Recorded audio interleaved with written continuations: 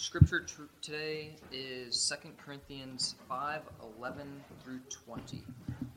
Therefore, knowing the fear of the Lord, we persuade men, but we are made manifest to God, and I hope that we are made manifest also in your consciences. We are not again commending ourselves to you, but are giving you an occasion to be proud of us, so that you will have an answer for those who take pride in appearance and not in heart. For if we are besides ourselves, it is for God, and if we are of sound mind, it is for you. For the love of Christ controls us, having concluded this, that one died for all, therefore all died. And he died for all, so that they who live might no longer live for themselves, but for him who died and rose again on their behalf. Therefore, from now on, we recognize that no one according to the flesh, even though we have known Christ according to the flesh, yet now we know him in this way no longer. Therefore, if anyone is in Christ, he is a new creation. The old things have passed away. Behold, new things have come. Now all these things are from God, who reconciled us to himself through Christ, and gave us the ministry of reconciliation, namely that God was in Christ, reconciling the world to himself, not counting their trespasses against them. And he hath committed to us the word of reconciliation. Therefore, we are ambassadors for Christ, as though God were making an appeal through us. We beg you, on behalf of Christ, be reconciled to God.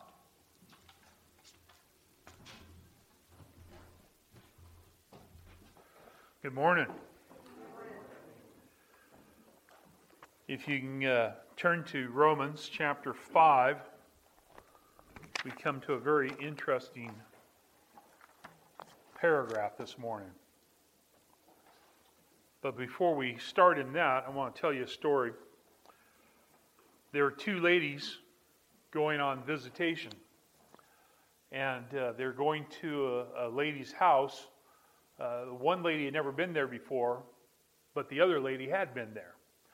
And so they got there, and the lady that was visiting for the first time was kind of taken back with the view of the house from the outside, and then went into the house and saw the first floor and looked around and said, "Oh my, this house is not in good shape." And the lady said, "Well, it's better higher up." And then she went up to the second story, and the second story wasn't that good either. And she goes, "Wow, this isn't very good either." And she says, "Well, it's better higher up." And then they got up to the third floor where the lady was, and they started visiting with her. And the lady that hadn't visited her before kind of started talking about her situation, about being in a house like she was in, and how terrible the house was, and how it must be terrible to be ill in this house. And the lady in the bed, who couldn't get out of the bed, said to the lady that was visiting her, "It's better higher up." And she had a view of one day being higher up. And when we have that view of higher up, it changes how we view down here. And if you're here this morning, I've been praying for you to be here. And I hope you don't feel that it's by luck or chance that you're here. But this passage is meant for you. And I hope you get everything out of this passage that God wants you to get. Now, as we get started on this, you need to remember what we've covered the last couple weeks about justification, and how justification comes to you and puts you in the standing of grace permanently, and then also puts you in the standing of the love of God permanently. And last week we talked about the love of God. If you don't have the love of God, you're going to be a person that is sick. You're going to be a person that's resistant to God. You're going to be a person that's ordinary among the crowd of people that are resistant to God. And you're going to be rebellious. And then we talked about the change that takes place when you are in the love of God and in the grace of God. You will be a person that's bound to a sovereign God who controls everything, even the Sundays you come to church. And You're also, because of the love of God, you will be a person bound to a heavenly Father. You'll have a relationship with God. And third, if you are bound to love, if you're covered by love, you're standing in love, you're standing in grace, you'll be bound to a supernatural love from God. And it will change how you love others. The love of God, a person will be bound to a living Savior. A living Savior. A living Savior. Now, this morning, we're going to continue that thought that we've seen in chapter 5. Justification, reconciliation, being at peace with God. We're going to continue standing in grace. We're going to continue standing in love, the love of God. And then we're going to talk about what God does. And really, what Paul does here is he seems to summarize what he has been saying in chapter 5. You could say chapter 3 through 5. You could say chapters 1 through 5. So it could be a summary of everything. I like charts. I figure things out by making a chart. And one of the things I've done in the past is I've looked at the work of salvation and what God does for our salvation, and then what He expects us to respond to that salvation, and the work that He does on our behalf. And this paragraph we're going to look at, Paul will do the same thing. So either I follow his example or he follows my example. You figure that out. And he will write a chart for you. He will tell you about the things that God does for you to make you saved. And then he will give you two things that you respond to God because you're saved. And remember, salvation, what we're talking about, is standing in the grace of God and standing in the love of God. And if you stand in the grace of God and the love of God, you have these things that God has done for you. So, if you do not like the outline that I have for you there, draw a line across the middle of a paper. And above that line is what God does on your behalf in your salvation. Everything below the line is what you do in response to God's work of salvation. Now, there's a number of theological questions that people have about this chart. When does it happen? When does God do things? When do you do things? When do you respond? When does God do something? And my opinion, which you don't have to agree with, but you can think about, is that God does His work before you even respond. And if you want just like split seconds, you can say split seconds. If you want to think moments before, you think moments. If you want to think hours before, however you want to think, God does a work. And in this passage, you will see that God does that work while you are still a sinner. And then you, when you have this work done to you, you respond with the evidence or fruit that you are saved. Okay, everybody with me? Didn't confuse you too much, I hope? I hope? Okay, good. You all said in unison. Verse 9. Romans chapter 5, verse 9. Much more then, having been justified by His blood. Having been justified by His blood. What actions does God take to secure redemption for the sinner? What work, what actions does God take to secure the redemption of the sinner? Number one, God imputes justification to the sinner. God imputes justification to the sinner. Now, imputation means God does something and applies it to your account. In other words, it is done by somebody else, but it is given to your account. So God does his work of redemption, and what he has to do work on his side of the paper so that you can be saved. So he does a work, and it's to your account. And the first work that he does here is he justifies you. He justifies you. Now, we've spent several weeks talking about justification, so we won't go into detail, but we'll basically say that justification is where you are declared righteous by the judge. You are declared righteous by the judge. Notice the verse, how he begins. Much more than. This is a normal teaching way of that time period. It says something greater occurs, and because something greater occurs, something easier will happen also. Something greater happens, the lesser will occur as well. And what is talking about here so far is justification will occur to you, which is a greater work. It will lead to something that will be an easier work. And if you want to know what that is, look at the end of the verse. You shall be saved. You shall be saved. If God can do the tougher, justifying you, he can do the easier, saving you. Saving you. Much more than. Our salvation, justification is greater than our being saved from the wrath of God.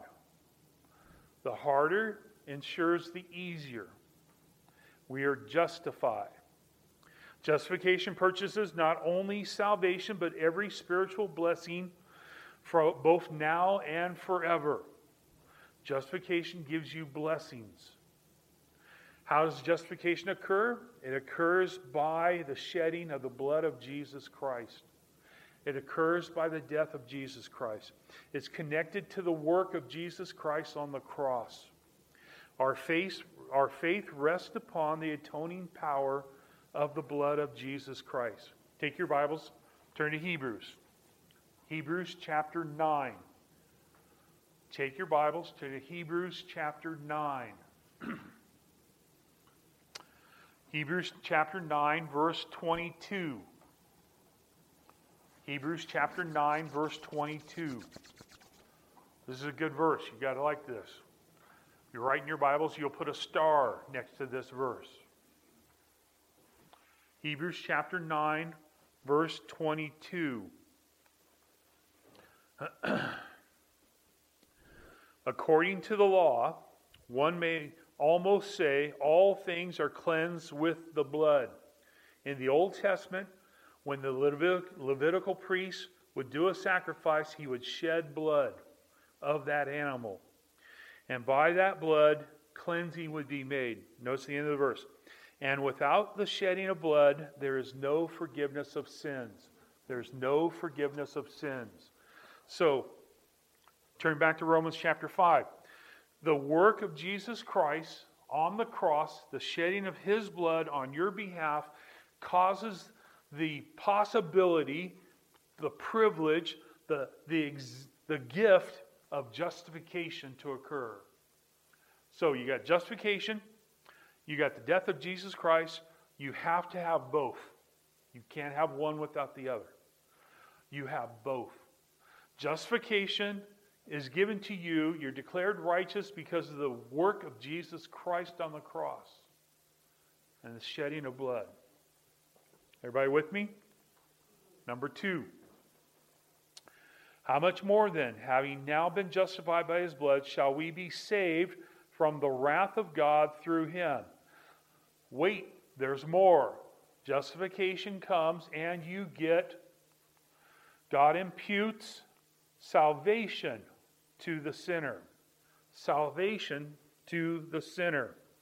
You are given salvation. He uses the word saved.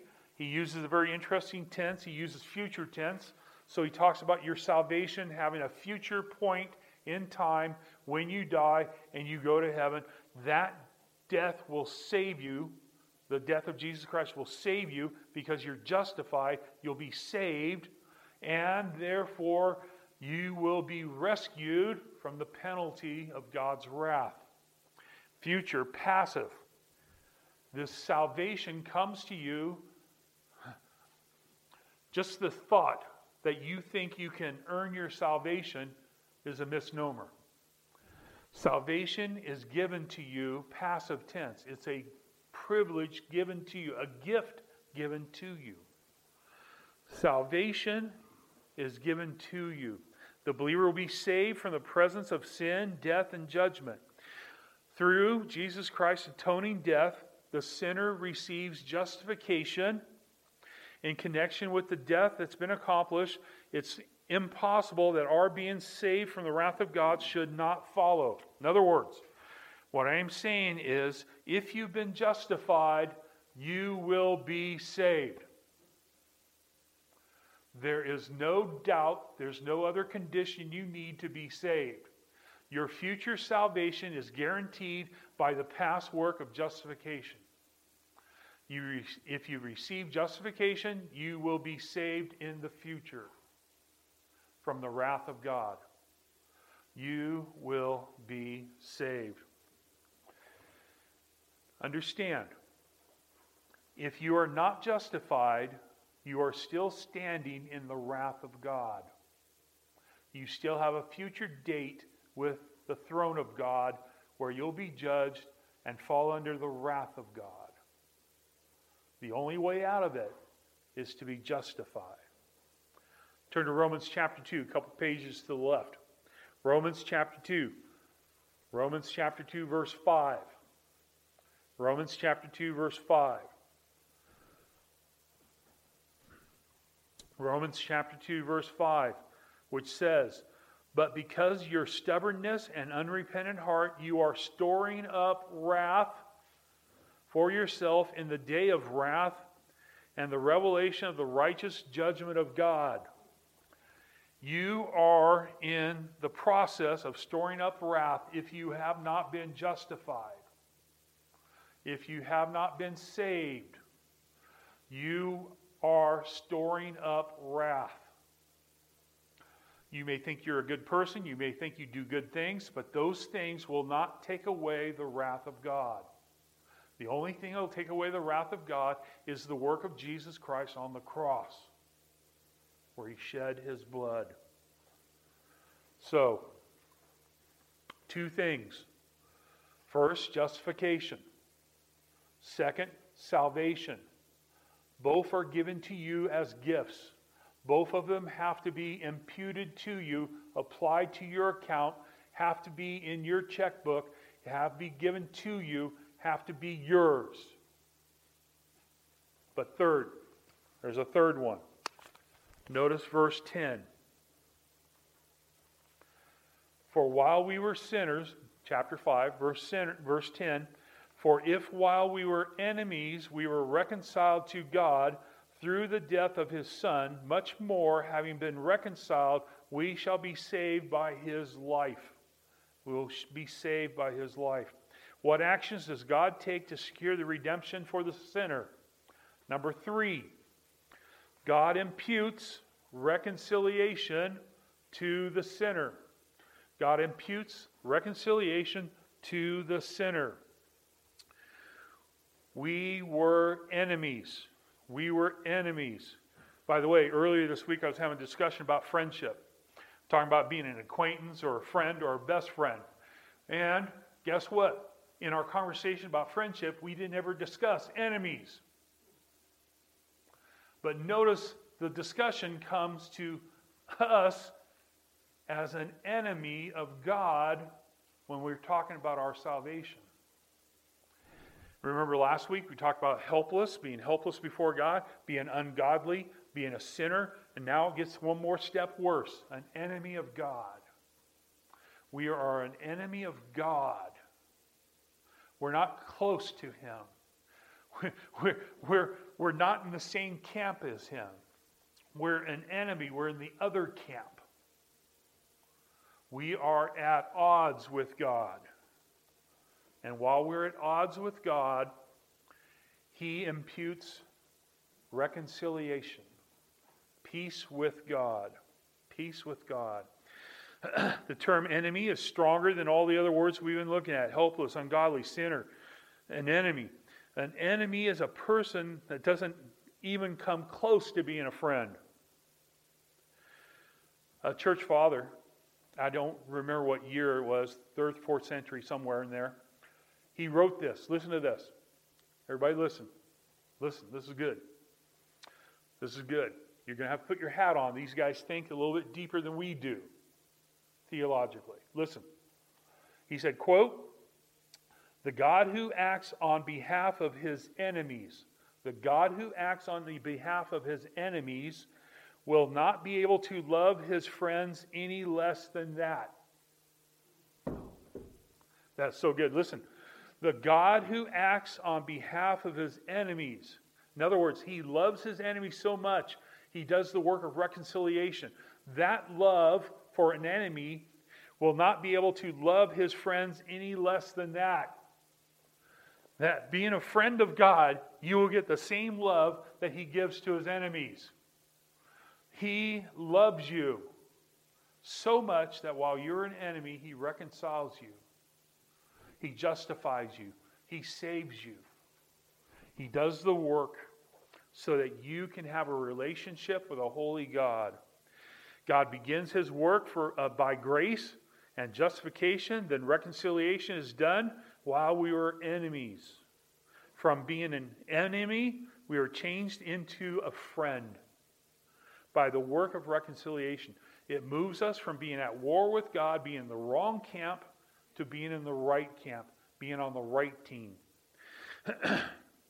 Sinners have gotten themselves into a desperate situation being in the wrong camp. And they deserve nothing but the wrath of God. Now, I wrote a list of things about a sinner and his relationship with God. See if you agree, see if you want to add, see if you want to change things. Listen, the sinner believes that God has no place in this world. Okay? He sees no fun with God. The sinner sees no purpose for God. The sinner sees no logic for God. The sinner sees no evidence for God. The sinner sees no benefit for God. The sinner sees no money with God. There's no reason for having God in your life. 1 Corinthians chapter 2, verse 14 talks about the natural man does not accept the things of the Spirit. You, as a sinner, as an enemy of God, are in the wrong camp. Your world is anti-God. But God, when he justifies you, when he saves you, when he reconciles with you, he brings you into the other camp and you become a friend. You become a friend. Reconciled. That's being at peace with God. Through the death of Jesus Christ, God changes your status before him. Turn to 2 Corinthians, where the scripture reading was. 2 Corinthians chapter 5. 2 Corinthians chapter 5. I want to reread one of the verses we read. 2 Corinthians chapter 5, verse 21. Verse 21. We have to understand this work of reconciliation. What does it do for us? What does it do? 2 Corinthians chapter 5, verse 21 says that he made him who knew no sin to be sin on our behalf. Why? So that we might become the righteousness of God. We might become the righteousness of God. Reconciliation is the reason a believer can have a relationship with a holy God. He makes you righteous by justification. He saves you. He gives you reconciliation. He brings you into the right camp, and you are in a relationship of peace with God. And you are in a state that you did nothing for. That God did everything for you. He reconciled you. Back to Romans 5. Here we go, number 4. Number 4. The fourth work that God does on your behalf. Number 4. Verse 10. For while we were enemies, we were reconciled to God through the death of His Son. Through the death of His Son. What action does God take to secure redemption for the sinner? Number 4, God imputes the sacrifice of His Son to the sinner. God imputes the sacrifice of His Son to the sinner. Through the death of His Son.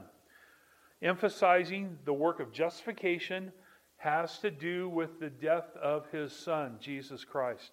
The death of Jesus Christ, the shedding of His blood, are sacrificial terms that are used talking about the death of Jesus Christ on your behalf.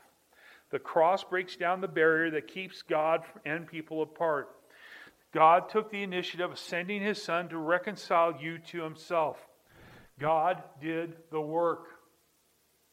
He had the perfect sacrifice, His divine Son.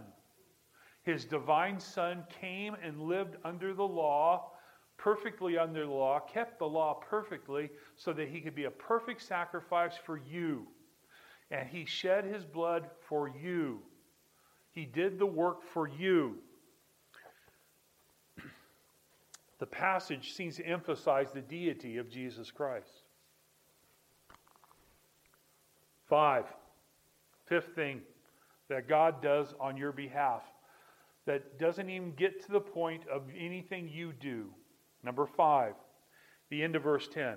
For while we were enemies, we were reconciled to God through the death of His Son. Much more, again, using that logic again, going from the greater to the lesser, having been reconciled, we shall be saved by His life. We shall be saved by His life. What actions does God take to secure redemption for the sinner? Number 5, God imputes life to the sinner.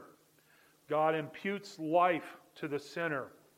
Much more, from greater to lesser, our salvation, our justification, our reconciliation is all done so that you can have life.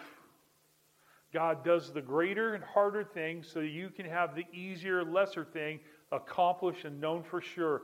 You have life. You have life. You've been reconciled. You've been brought together. Again, passive tense. God does the work. You shall be saved. Future passive. Again, looking forward to the future. Passive, all being the work of God doing in the life of the enemy. God doing the work of reconciliation, like God doing the work of justification, like God doing the work of securing your future life. It's done by God. Because the atonement of Jesus Christ, the shed blood, destroying death, He arose in a resurrection life. The believer is saved, justified, reconciled. By the death of Jesus Christ, they are secure, reconciled, justified. And by the life of Jesus Christ, the resurrected life, we have life. Ephesians talks about you're dead in your trespasses and sins. God makes you alive through His Son. You are alive. So everybody with me now? We got a whole list here. God does the work of justification. He does it. Got the work of salvation. He does it. Got the work of reconciliation. He does it. Got the work of sacrifice. He does it. And He gives you life. He did it. All the work of God. All the work of God. That's God, God, God, God, God. Showing His grace and love to you. You have been shown grace and love, and you've been given 5 gifts that you could not earn on your own, that you could not attain on your own, that you could not buy on your own, that you could not do enough good things on your own to deserve it. You couldn't keep the law. You were helpless. But God does work on your behalf. Now, at this point in the chart, all these works God does on the top of the line. Now we're at the line. The line is where you are saved. Why are you saved? Because you've been justified, you've been saved, You've been reconciled. You have a sacrifice, death on your behalf. You have a life. You are now saved. Now, if you have been saved, there should be some evidence of you being saved. In other words, if you're in this camp of the righteous and not the camp of the enemy, if you're in the camp of the friend, there should be a difference between the people in the two different camps. Do you want to know the difference?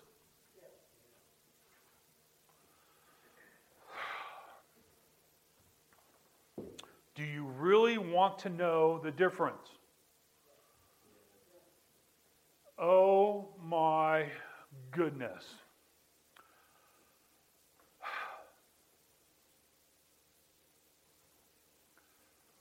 This is where you get your money for the sermon. This is where you get the difference between a poor preacher and a high quality preacher. This is where you get the money back. This is where you get the product back. Now, do you want to know what happens after you're saved by the work of God working in your life? What happens to you? How you show you've been justified? How you've been show you're reconciled? How you know you have life? Yes. Thank you. Yes, thank you.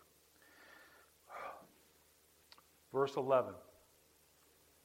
Verse 11. And not only this, but we also exalt in God through our Lord Jesus Christ, through whom we have received the reconciliation.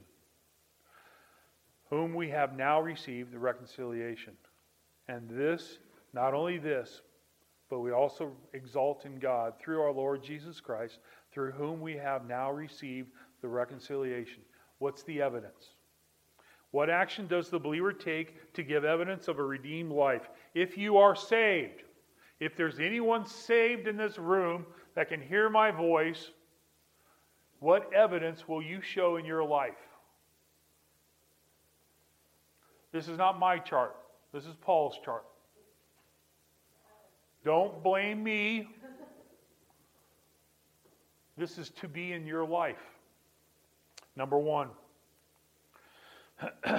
What actions does a believer take to give evidence of a redeemed life? Number one, the believer responds with continual joy. The believer responds with continual joy. The believer responds with continual joy. There is joy, joy, joy, joy down in your heart. There is joy because God has done a work that you could not do. You could not justify yourself. You could not save yourself. You could not reconcile yourself. You could not sacrifice yourself on a cross. You could not give yourself life. But God did it for you. Therefore, you rejoice.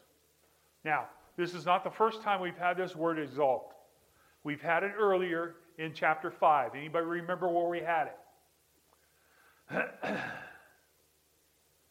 We had it when we were talking about tribulations. Remember that? Bad things. Woo. But we said that even believers rejoice in testing and trials and tribulation and hardships because God works those for our benefit.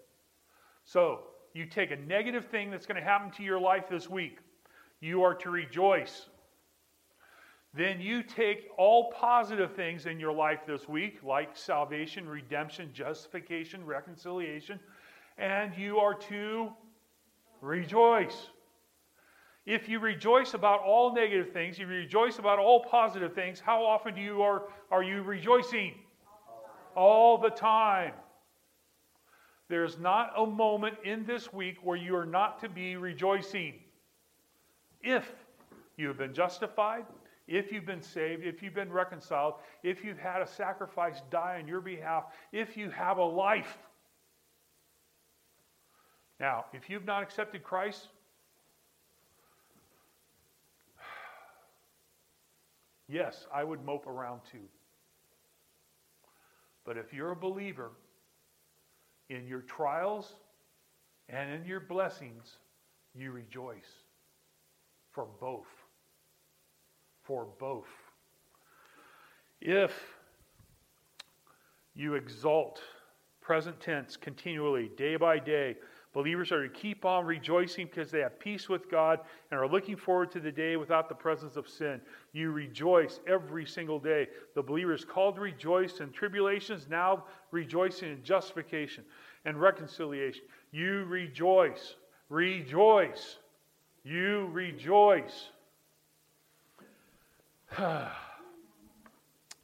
I understand some of you are not like me. I understand that some of you are quieter than me. I understand when we go over to the fellowship hall and we have lunch that one will be louder than you, me. I understand that. But there is to be time where you are rejoicing. And you're to rejoice all the time. All the time. All the time. Do not mope around in this life. The Greek term literally means to keep on rejoicing. Keep on rejoicing. There's no fear in the future of this week because of justification, because of the tribulation. You have joy. And every step you take this week, it will be joyful. The believer is to be rejoicing in God. Rejoice, rejoice, rejoice, rejoice. And if you rejoice, you will show evidence that you have been justified and reconciled.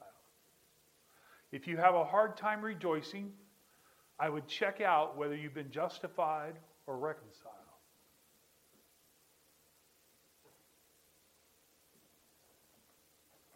But wait, there's more. Number two.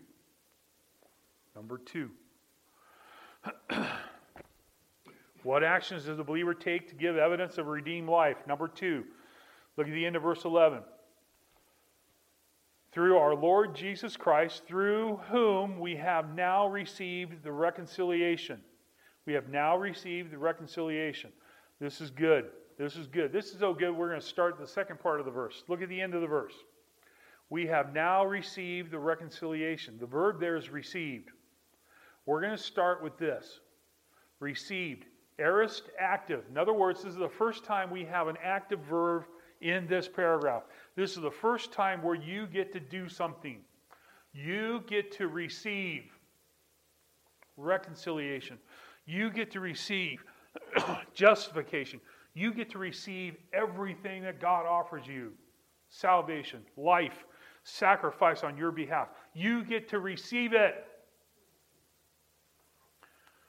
Let's put it this way. The believer responds with continual obedience. Continual obedience. The first day you obeyed God was the day you heard the gospel message. And that day you obeyed God. You received the gift He offered to you. You received it. You placed your trust in God and the promises of God, and you received the gift. You received the gift. You received the gift. And guess what? You've continued to obey. You know why I know that? Because of the part of the verse we skipped. Look at it. Through our Lord Jesus Christ. The Lord Jesus Christ. You have a Lord. If you don't like that word Lord, think master. You have a commander-in-chief. His name is Jesus Christ. He is your Lord. He is the living, ruling Lord. He is on the throne. He is king of your life. He is the one, He's the covenant-keeping God. He's the one that rules and tells you what to do. If you don't know what to do what He says for you to do. He's your Lord. He's your master. He's your owner. He's your conqueror. He's your Lord. He's your Savior, Jesus Christ. He's the office bearer of the Messiah. He's your Messiah. He's the full mark of deity, Lord. He has a life that He showed on this earth, Jesus. He redeemed you by being the Messiah, Christ. Jesus Christ is the Redeemer. Romans chapter 3, verse 24 says, being justified as a gift from His grace through the redemption which is in Christ Jesus. Jesus Christ is your Lord Jesus Christ. He's your commander. He's your chief. He gets to tell you what to do. And you respond by saying, "Here I am, Lord. I'll do it. Here I am. I'll do it. I'll do it. I'll do it. I'll do it." Here you go, application. Will I give biblical evidence of a redeemed life, demonstrating my study of God's Word and obedience to the commands for the church? And will I display joy in all areas of my life, whether good or bad events occur? I will rejoice. Will I give biblical evidence of a redeemed life, demonstrating my study of God's Word in obedience to the commands for the church? And will I display joy in all areas of my life, whether good or bad events occur? God loves you. He lets you stand in grace. He lets you stand in the love of God. And He justifies you. He reconciles you. He saves you. He sacrificed for you. And He gives you life. All He wants in return is your joy and your obedience. That's all. Since He's done all the work, it shouldn't be hard for you to do. But I know you. You know what you do? You complain. You complain. You read something in the Bible and you feel convicted that you should be doing it, but you say, "Nah." You complain. You complain. Here you go. I'm going to help you out. For those of you that complain about some of the commands that God tells you to do. You ready? I'm going to help you.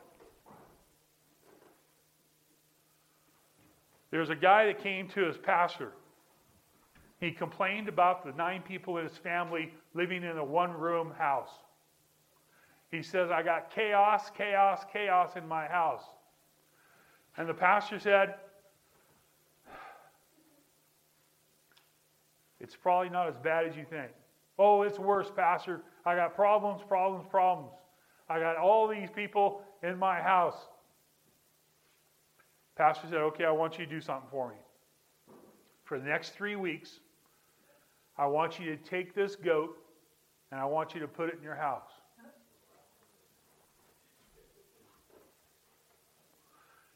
So the guy does it. He takes the goat and puts it in his house. The goat in his house causes more problems than anything else in the world. More problems than anything else in the world. Finally, he goes back to the pastor and says, "I can't handle the goat anymore. I got to get rid of the goat." Pastor said, "Get rid of the goat." A couple weeks later, he comes back and he says, "Life is beautiful. My life is so peaceful and great. I love it." Pastor goes, "What changed?" He says, "We got rid of the goat." I think sometimes God brings in hardships into your life just for one reason. So that you would rejoice and obey God in the thing that you're disobeying God about. And He wants you to rejoice. And if you do, God will take that hardship and deal with it. And you will think life is so great without that goat in your house. Father, I thank you for this time in your word. Thank you, Father, for this passage. I pray, Father, that you would use it to challenge us on how to grow in our walk with you. Help us to grow in our faith. Help us to grow in our understanding of all the work you do for our salvation and all that you need for us to respond with. Father, help us to have joy this week. No matter what happens, help us have joy. Help us, Father, to obey your word. Help us, Father, to do what you say for us to do. Help us to obey those moral laws that you have for us in the word. Help us to do those things you've challenged us to do in your word. Help us, Father, to take that step of faith and do it. Whatever it is, do it.